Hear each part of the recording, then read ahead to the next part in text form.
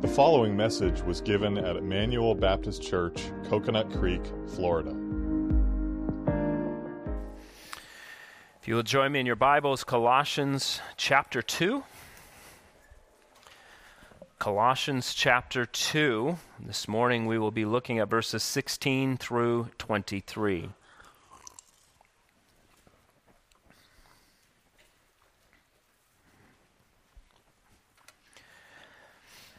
I think one of the most important books to be published, at least within the last 50 years, for the church, many of you are familiar with it. It's called The Whole Christ by Dr. Sinclair Ferguson.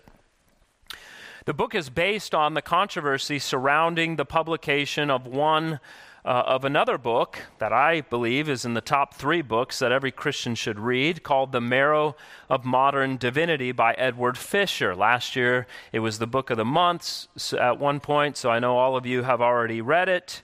And if you're new since then, it is available in our bookstore. I didn't get to give my pitch earlier, so there you go. But something we see in those books, and books like them,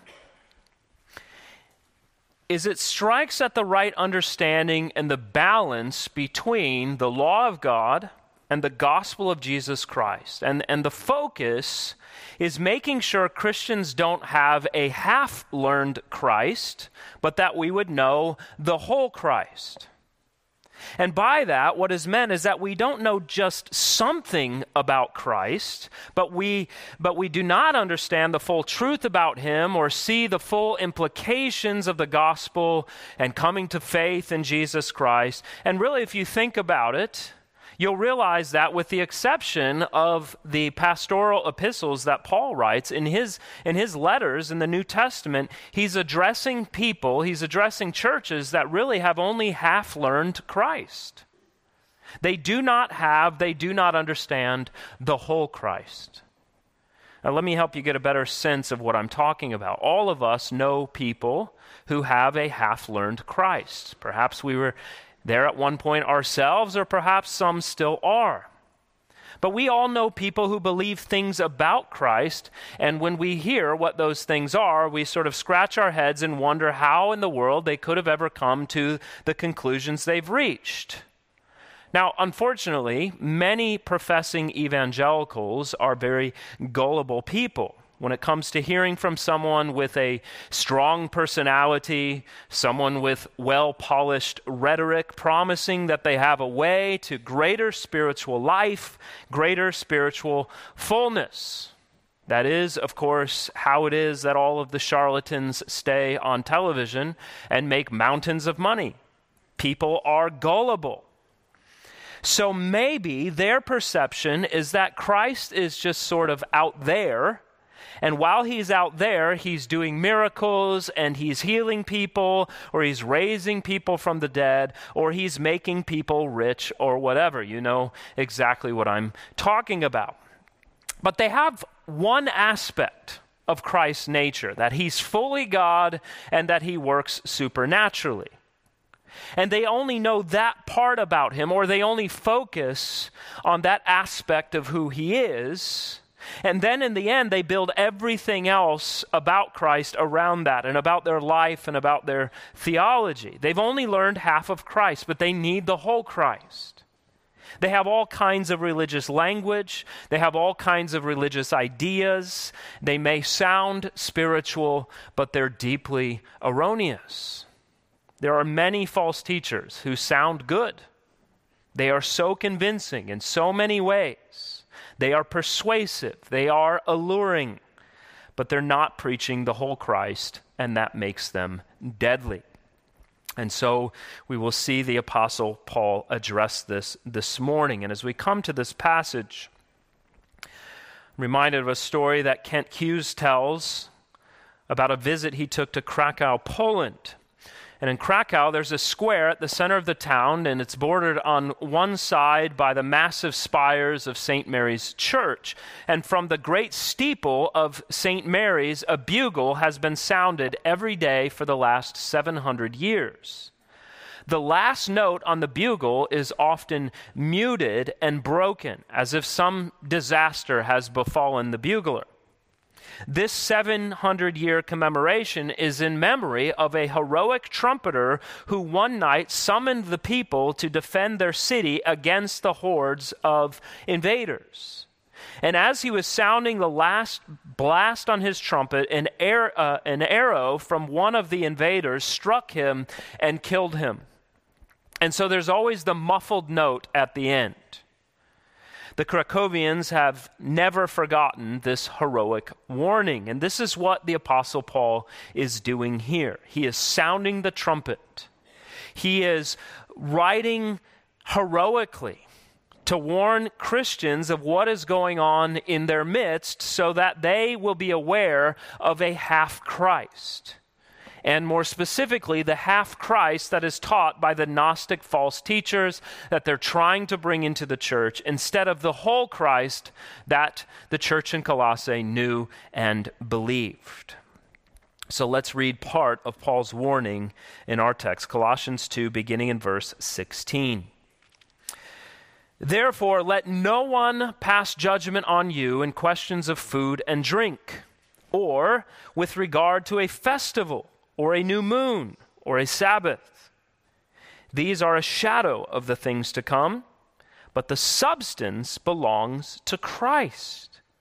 Let no one disqualify you, insisting on asceticism and the worship of angels, going on in detail about visions, puffed up without reason by his sensuous mind, and not holding fast to the head, from whom the whole body, nourished and knit together through its joints and ligaments, grows with a growth that is from God. If with Christ you died to the elemental spirits of the world, why, as if you were still alive in the world, do you submit to regulations? Do not handle, do not taste, do not touch, referring to things that all perish as they are used, according to human precepts and teachings. These have indeed an appearance of wisdom in promoting self-made religion and asceticism and severity to the body, but they are of no value in stopping the indulgence of the flesh. Well, it may seem odd to say, but there is a very real sense in which the divine grace of God will always be a threat to human nature. Grace undermines our constant impulse, our gut-level desire as human beings to want to justify ourselves. Grace runs counter to human pride. And that impulse we all feel to boast about our own accomplishments. Grace requires that we defer all praise to God. We have nothing in ourselves to commend us to God. Grace undermines our best efforts at accomplishing a list of requirements and prohibitions that we can impose on ourselves and we can impose on others as the condition under which we gain acceptance from God. And so grace demands only one thing: that glory and honor and credit all be given to the Lord Jesus Christ for what he has done, not for what we have done. And instinctively, in our flesh, we hate that.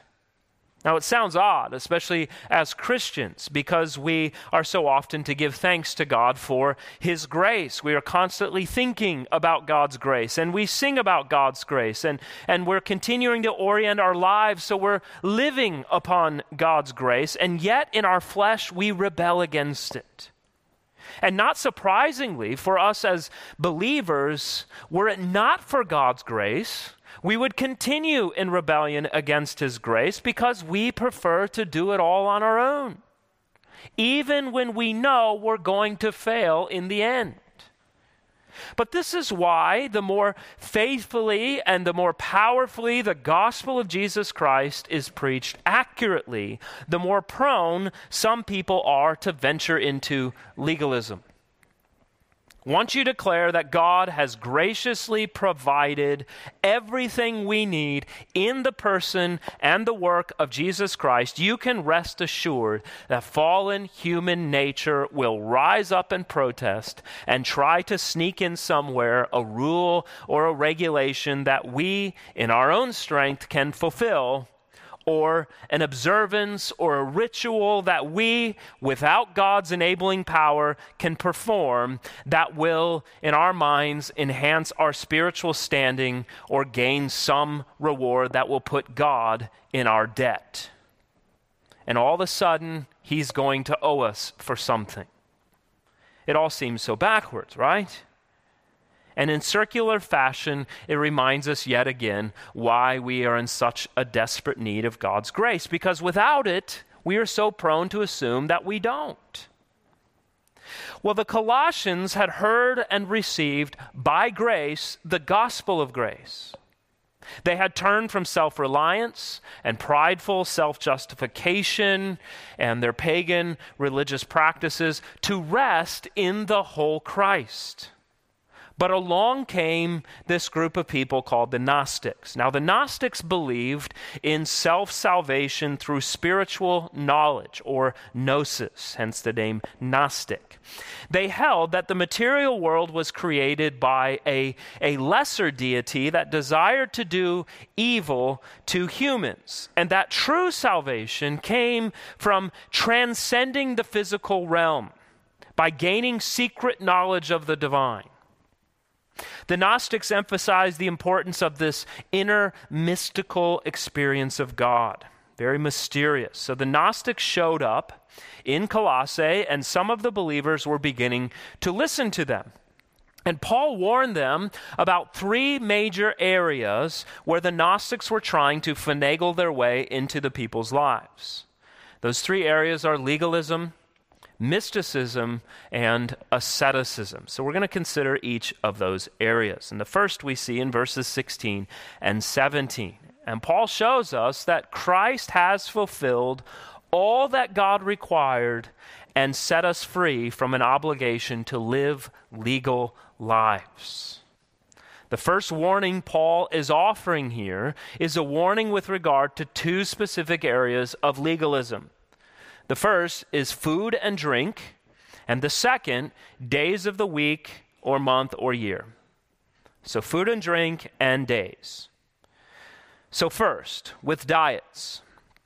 All throughout the history of the church, there have been groups who have insisted that the way to remain faithful to God, if you want to be really spiritual, is that you maintain and observe the dietary laws, and specifically here, the dietary laws of the Old Covenant. Now, under the Old Covenant, God's people, Israel, were required to adhere to certain dietary restrictions because their foods, these specific foods, were declared clean or unclean by God. Now, there were, in fact, many things that God made this distinction with. It wasn't just food. Many things that were clean, many things that were unclean. Now, because many of these things were considered unclean and later declared clean, we recognize that the thing itself wasn't the issue. Shellfish itself wasn't unclean because it was shellfish or because there's something wrong with shellfish. No, it was unclean because God said it was unclean, and he was giving a picture of a principle that is to make a distinction between things unclean and clean, as the people themselves were supposed to do in all manners of life. It was a teaching tool. There was a spiritual concept at play that was to be at work in the minds of the people of God as they made distinctions, to build their consciences, and this importance of making a distinction. But how did Jesus address all of this during his ministry? Jesus said to the Pharisees, who were pretending like they were super offended by Jesus' new eating habits, in Mark chapter 7, verses 18 and 20. He said to them, "Then are you also without understanding? Do you not see that whatever goes into a person from outside cannot defile him, since it enters not his heart but his stomach and is expelled? Thus, he declares all food clean. And he said, what comes out of a person is what defiles him. Remember also in Acts chapter 10, very famous passage of Scripture, verses 10 through 16, the Apostle Peter has a vision. It says, and he became hungry and wanted something to eat, but while they were preparing it, he fell into a trance and saw the heavens opened and something like a great sheet descending, being let down by its four corners upon the earth. In it were all kinds of animals and reptiles and birds of the air. And there came a voice to him, rise, Peter, kill and eat. But Peter said, by no means, Lord, for I have never eaten anything that is common or unclean. And the voice came to him again a second time, what God has made clean, do not call common. This happened 3 times, and the thing was taken up at once to heaven. Now, the Apostle Paul has a lot to say about food. There are entire chapters in some of his letters dedicated almost entirely to this issue of food. He wrote in 1 Corinthians 8:8, food will not commend us to God. We are no worse off if we do eat and no better, or don't eat and no better off if we do. There are many statements we could look at in the New Testament. All of them are in agreement, namely saying that all food and drink are lawful. Now notice, I didn't say there aren't excesses to be aware of. There are. The Bible is consistently warning against gluttony and drunkenness. But dietary discipline in and of itself is not a sign of spiritual maturity. You aren't proving anything about your spirituality by being able to maintain a rigorous diet plan. There are plenty of really vain, self-obsessed people who hate God and are very disciplined in their diets. And yet, the Gnostics were coming in and trying to convince the Colossians that they had a need to maintain these dietary restrictions to remain from certain kinds of food and certain kinds of drink if they were going to be sufficiently spiritual and faithful, if they were going to have a meaningful relationship with God.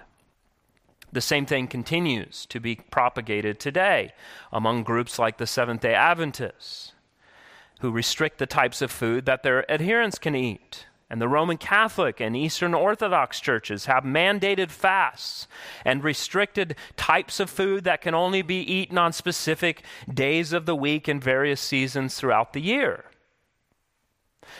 So evidently, the false teachers in Colossae were declaring that those who enjoyed their freedom in Christ to eat and drink within the parameters established in Scripture, they stood condemned or were at the threshold of the loss of divine approval of some kind of similar pronouncement. And Paul comes in and he says, no, don't let them judge you.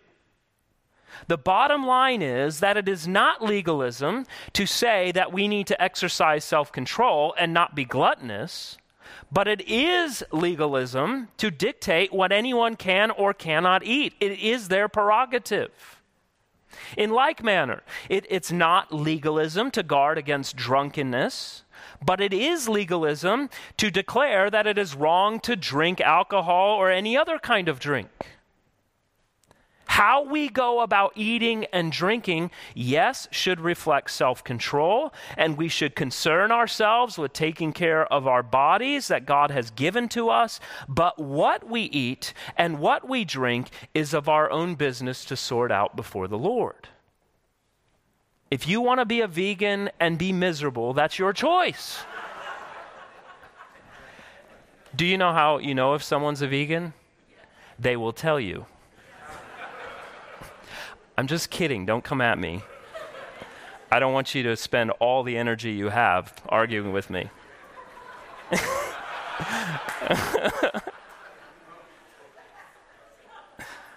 I kid. There's nothing about our diets that makes us more godly. And if you don't want to drink wine or beer or liquor or soda or coffee, that is your choice to make. But none of the choices you make in that regard are going to inherently make you more godly or a more holy person. In like manner, Paul addresses similar ideas here with regard to days. Again, we see in the Old Covenant that there were numerous days that were to be honored, Sabbaths and festivals. The Jews had special feast days. They had moon celebrations. They had Sabbaths. Jewish life was governed and patterned around certain days all throughout the year. In terms of feasts and festivals and new moon celebrations, they were each a remembrance of the work of God in some significant way, especially with regard to his work of rescue or redemption of his people. And so whether it was Passover or the Festival of Booths or Yom Kippur or Purim, there are many different festivals. All of these were pointing to some specific aspect of God's work, and all of their purposes were fulfilled in the Lord Jesus Christ. There were new moons. Every month, when a new moon came, it was observed, and it was honored as a day to thank God for what we now consider another full month, give or take a few days. It was a sort of Thanksgiving recognition. Now, he mentions Sabbaths here, and this may be a little bit more tricky because we automatically assume when we read that word that Paul is talking about the Decalogue and more specifically about the fourth commandment. But that is not what Paul is addressing. All throughout the Old Testament, you read about the Sabbath, which is what we see in the creation account of God as he establishes the seventh day in the Old Covenant as a day of rest, and then it is codified in the Decalogue as a commandment from God that we too are to honor this day. We also read about Sabbaths, plural, which are specific days during each month when burnt offerings were offered up to the Lord. Now, interestingly, as these are referred to in the Old Testament, it's almost always at least, these three things mentioned together: feasts, new moons, and Sabbaths. So there's something similar in each of these, namely that we have some kind of observance that is different. And in this instance, we want to recognize that it's especially different from the Sabbath that we see in the Decalogue, in the fourth commandment. This is a text that this Colossians text, with regard to this issue of the Sabbath, is a text that people often butcher out of context and say that the Lord does not require that we observe the Lord's day today. But to do so is to completely rip this from its place in the Bible and ignore a lot of other texts that give us exactly the places that we understand the Christian Sabbath, the Lord's day, is on the first day of the week and to be honored in the fulfilling of the fourth commandment. But for our purposes here, like the food, the false teachers were telling the Colossians that they also had to pattern their lives after the Old Covenant calendar in order to be sufficiently spiritual. But how does Paul respond? Well, he tells them that food and days were shadows of things yet to come. They were types of what would come and ultimately to be found and fulfilled in the Lord Jesus Christ. The dietary rules sensitized God's people to purity. The great feasts and new moons and Sabbaths taught various aspects of God's word in creation and redemption. They were all shadows. The reality came in Jesus Christ. To continue to look at these things, to continue to look to diets and days as things that could provide spiritual benefit, were to undermine the work of Christ. It reduced the work of Christ then being less than it actually was. And the notion that there's some kind of way to quantify our spirituality, as if there was some kind of way to be able to tally up our works and provide us with greater spiritual standing, provides an unfortunate basis for pride. And in any church or individual that holds to these ideas. And along with that pride comes judgmentalism toward those who don't do the same things in the same ways. When we are legal-hearted, we judge others by our standard of our creation. And if they don't do things in the way we assume they're supposed to do them, to prove their faithfulness, to prove how spiritual they are, we assume they have compromised, and eventually we conclude maybe they're not even Christians at all. And what happens with our relationships in that instance? We stand at odds. We have enmity with one another. There's no way we can have legal hearts and still have profitable, life-giving, soul-stirring relationships with others. We will always be looking for others to fulfill our standards and to live upon our demands. And when they don't, we strike at them with the law because the law is unbending and rigid and strict. So one of these things you see, especially if an entire church is embracing legalism, is that you begin to see very stringent uniformity. The people all begin to dress the same. They all say the same things. They all use the same language. They all talk in the exact same terms. And so often, whoever their leader is treated with an unhealthy reverence. They insist on being referred to by their title. They demand respect. And the people often live in fear of disappointing him, as if he could never do anything wrong. And so legalism only breeds fear and enmity, and there's no alternative to this. There is no spiritual health where legalism is present. It's not possible because it limits a person to self-righteousness and an attempt to live fully upon oneself instead of upon the finished work of Christ. And I want you to notice something. Notice that Paul says, "Do not let anyone judge you in these things," in verse 16. In other words, he's not saying, don't have a special diet or special certain days or whatever. No. He is saying, if you want to do that, great. If you don't want to do that, fantastic. Do you want to celebrate Christmas? Go right ahead. You don't want to celebrate Christmas? No problem. Do you want to refrain from pork and shellfish? Fine. You're causing yourself needless suffering, but you can do that. By the way, there's this bacon-wrapped shrimp at Cooper's Hawk. They serve with guacamole. Incredible. I'll sneak out at lunch sometimes just to go get insane. So good. How could you not want that?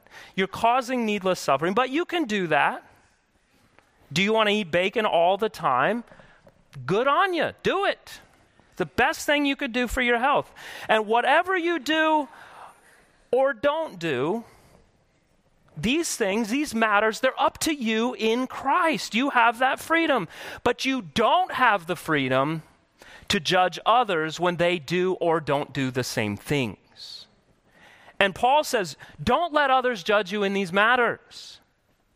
This is a warning to take to heart because time and time again, as legalism has come into the church has become judgmental, and very clearly it is joyless, and it is uniform, and it is actually very shallow in faith. We are free in Christ, brothers and sisters. And so let us live and eat and drink and celebrate free from joyless, legal-hearted attempts to nail us down to regulations that God himself has not mandated for us. But Paul goes on. There's more to what's going on in Colossae. In verses 18 and 19, he shows us that mysticism is a lie that promises what it cannot deliver. From 1966 to 1968, Johnny Kerr was the head coach of the Chicago Bulls. And one time, Kerr told this story about how he was trying to help his team. They were in a bit of a slump. And he said, "We had lost 7 games in a row, and I decided to give a psychological pep talk before the game with the Celtics. I told Bob Boozer to go out and pretend he was the best scorer in basketball. I told Jerry Sloan to pretend he was the best defensive guard. I told Guy Rogers to pretend he could run an offense better than any other guard, and I told Eric Mueller to pretend he was the best at rebounding, shot blocking, scoring center in the game. We lost the game by 17 points. I was pacing around the locker room afterwards, trying to figure out what to say, when Mueller walked up, put his arm around me, and said, "Don't worry about it, coach. Just pretend we won." But you see, the Gnostics were pretending. They pretended they had this great spiritual insight, but it was all a hoax. It was all a mirage.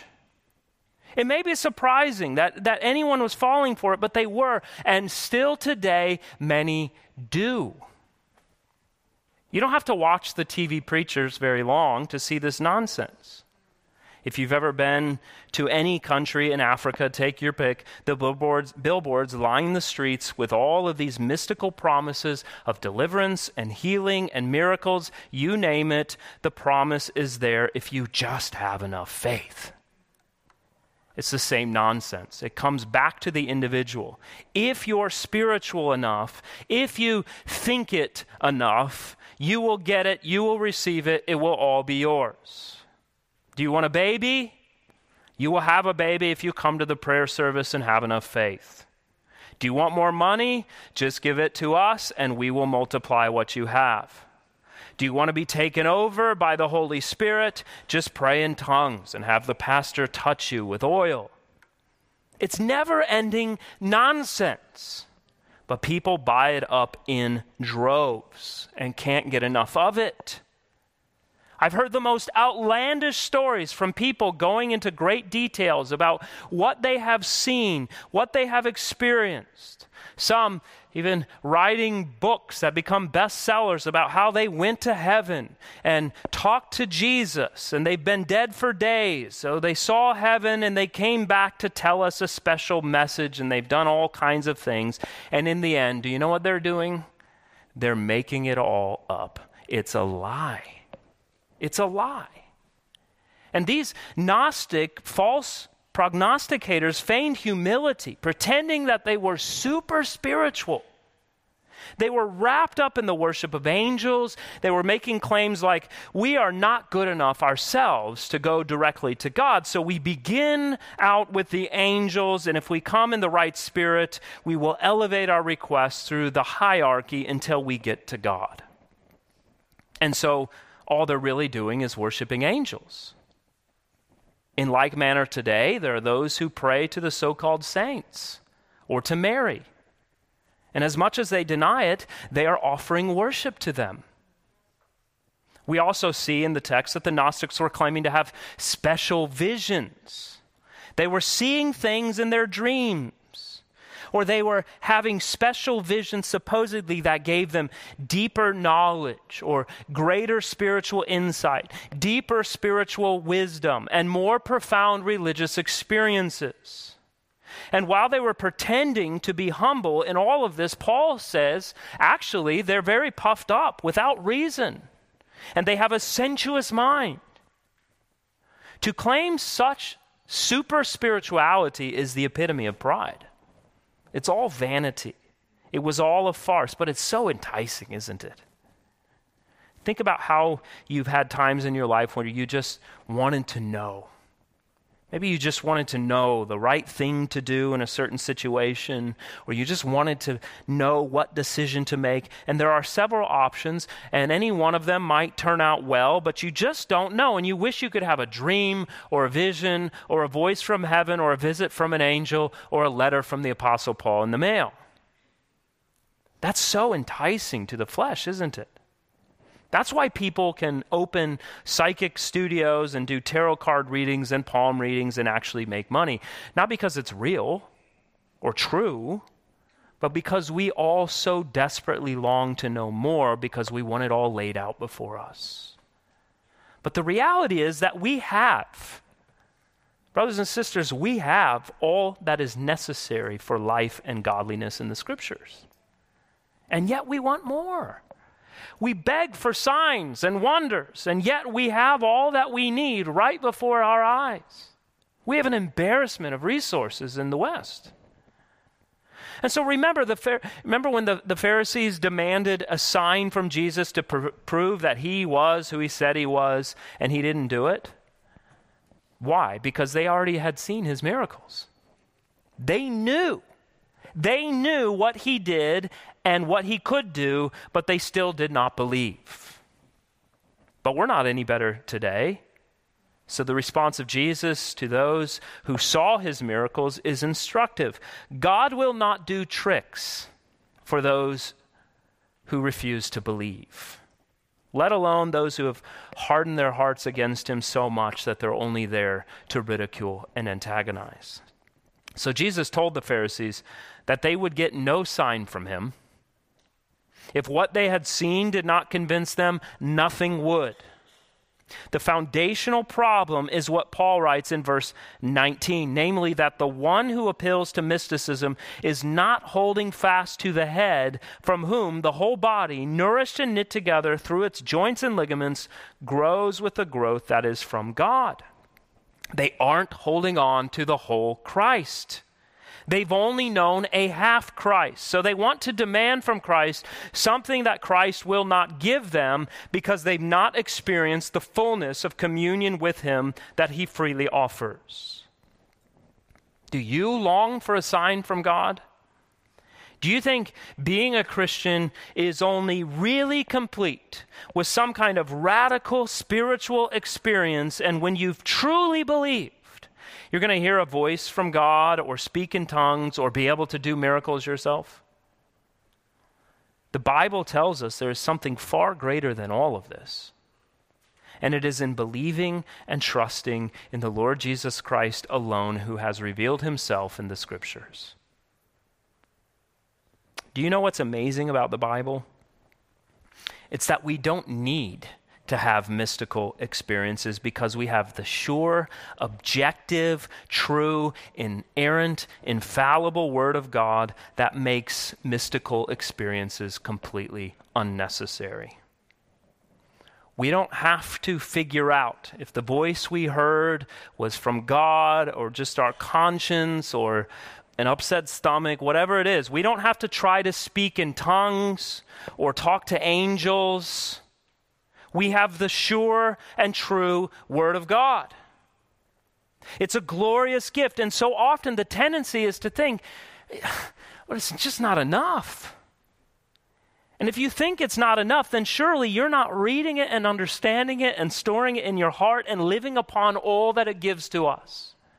So Paul goes after legalism, but he also deals with this idea of mysticism, that it will never give you what you think it will. Look to God, look to Christ, build your life upon his word.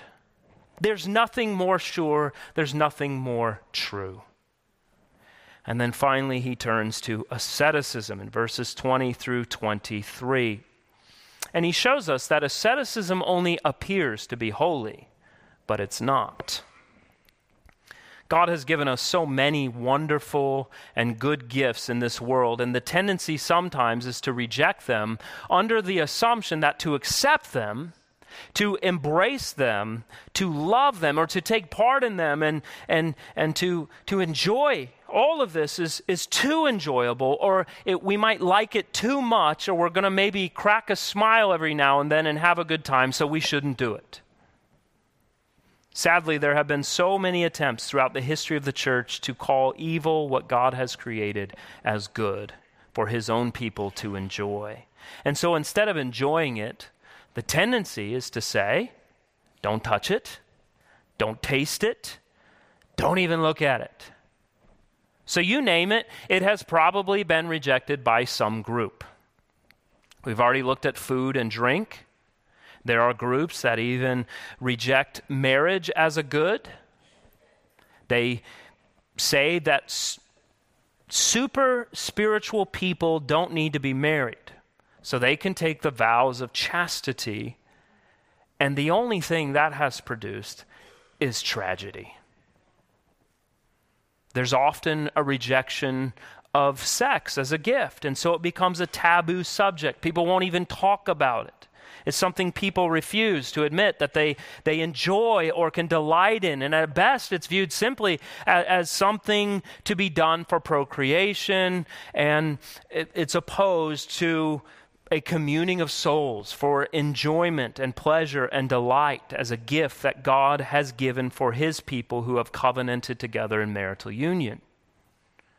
But this self-made religion does not do any good for anyone. In fact, it can heighten your fleshly temptations and along with it produce a joyless, defensive approach to life. There was an entire ascetic movement in the Middle Ages, and the most popular of those who gave into all of it were called the Desert Fathers. These were men who went out into the desert, they took vows of silence, and they lived in complete solitude doing all kinds of ascetic practices. Some were spending their days they were balancing on top of really tall poles, like telephone poles, for hours or sometimes even days at a time, apparently to prove their spiritual devotion to God.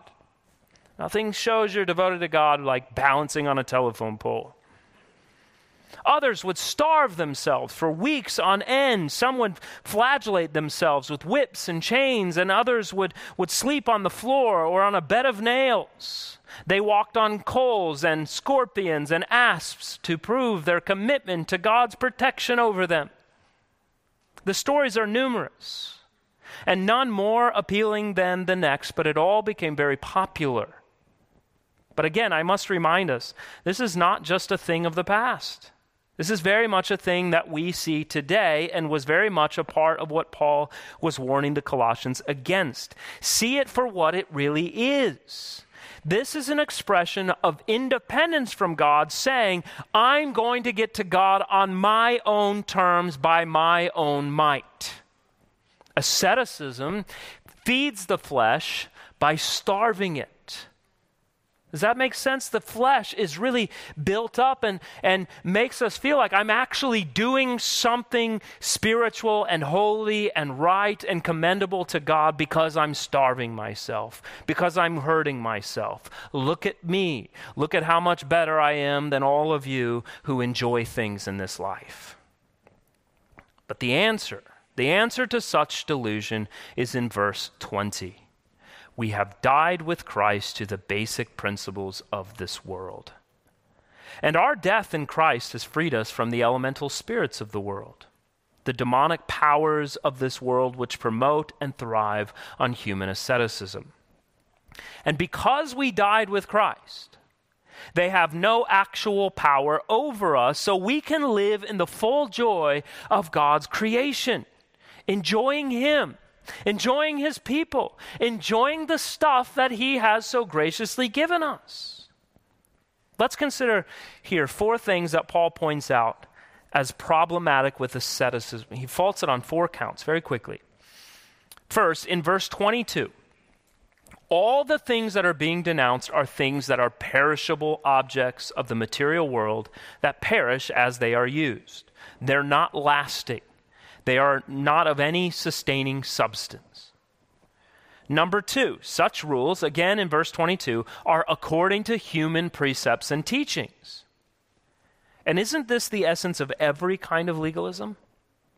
The demand that others conform to your conscience in areas where God is silent or even approving. Number 3, this approach only seems wise. Verse 23 says, these have indeed an appearance of wisdom in promoting self-made religion and asceticism and severity to the body. When you look at someone so dedicated and disciplined in denying themselves the ordinary or free and enjoyable gifts of life, it is easy to be deceived by the appearance of spirituality. Such people look committed, they look pious, they look holy, but appearances can be deceiving. I've known Christians who have said they refuse to drive a nice car or live in a nice house or own a television or buy any brand new clothes, all because they wanted to make it clear by outside appearances that they were really suffering for Christ as if it was a virtue. There's a great story about Charles Spurgeon. He was traveling to preach somewhere, and he got off the train, and another sort of antagonistic preacher who was, I think, probably jealous of Spurgeon had gotten off the train at the same time. and he saw that Spurgeon was coming out of the first class car of the train, and the man came and he said, "Mr. Spurgeon, I travel in coach to save the Lord's money." And Spurgeon looked at him and said, "Well, I travel in first class to save the Lord's servant."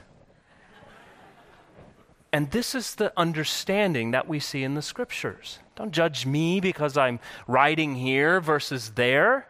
These are gifts that God has provided. You have no reason to judge what someone drives or where they live or what they wear. It's between them and the Lord as they provide according to what God has given them for themselves, for their family, for their brothers and sisters in Christ, and hopefully they're very generous toward the works of the gospel. Who are you to judge in those things?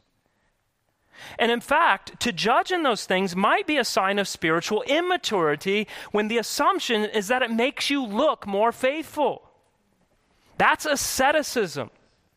And when articulated, it may sound spiritual, it may sound wise, but it's all very self-promoting and very deceptive. Finally, perhaps Paul's most important statement, notwithstanding the surface spirituality that religious activities produce. Verse 23, they are of no value in stopping the indulgence of the flesh. Rules and prohibitions and self-denial that spring from man's own religious creativity are utterly ineffective in curbing the desires of the flesh. The flesh mocks any such attempt to inhibit its expression. Asceticism, in and of itself, won't help you keep in check your sinful urges or energizing the war with temptation. So what will? The whole Christ. Knowing Christ, communing with Christ, believing all of Christ, enjoying Christ and his gifts. Do you know the whole Christ? Do you know that Christ, in looking upon all of humanity, saw that in and of ourselves we have no hope of fulfilling what God requires? Be perfect as your heavenly Father is perfect. I've yet to meet a person who's told me they're perfect, even though they may reject the Lord. One of the most common statements we hear amongst humans today: nobody's perfect. You're right, and that's a problem.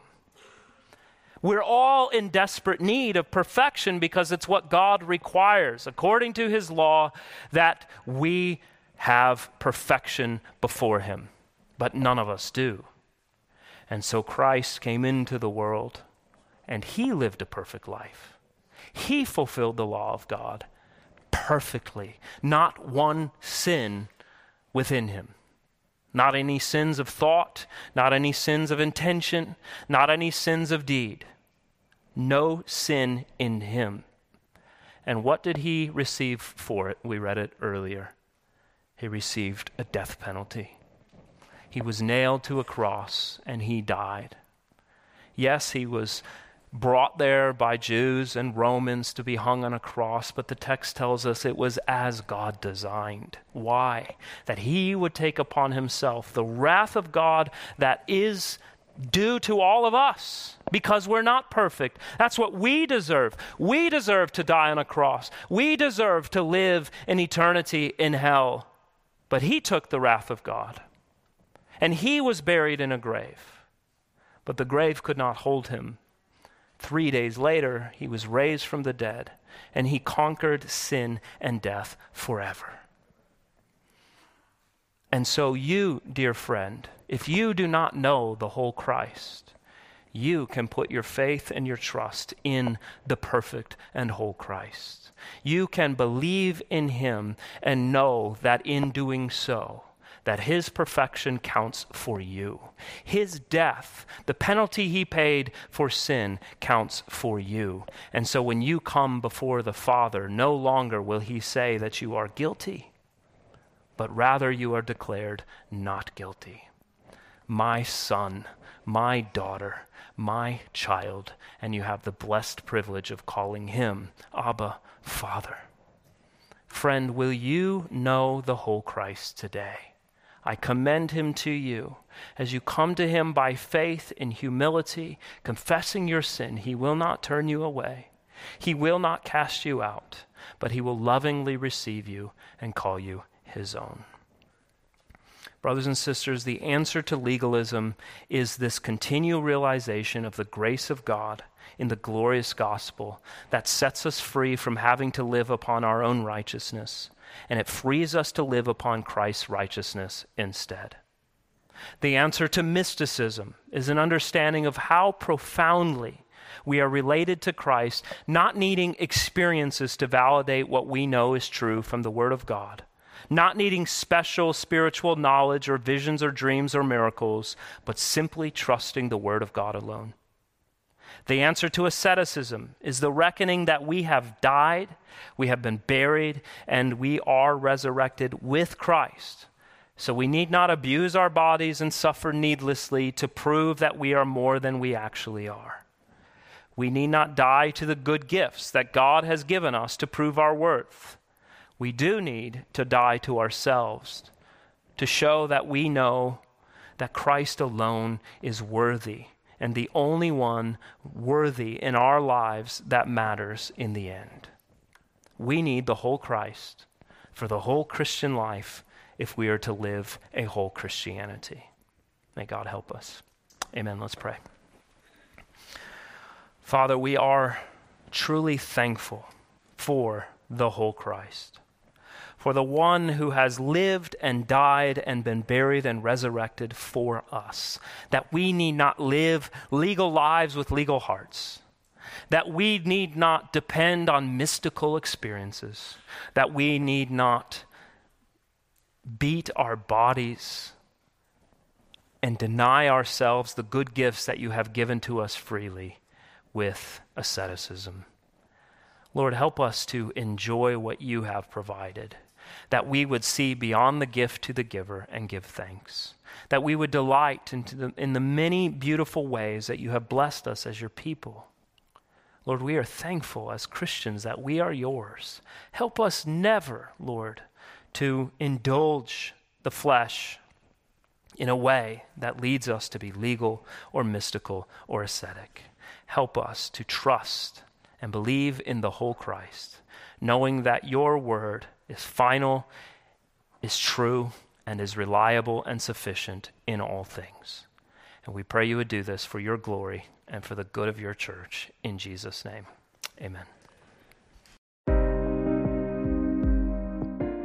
We hope you were edified by this message. For additional sermons, as well as information on giving to the ministry of Emmanuel Baptist Church and on our current building project, you can visit us online at ebcfl.org.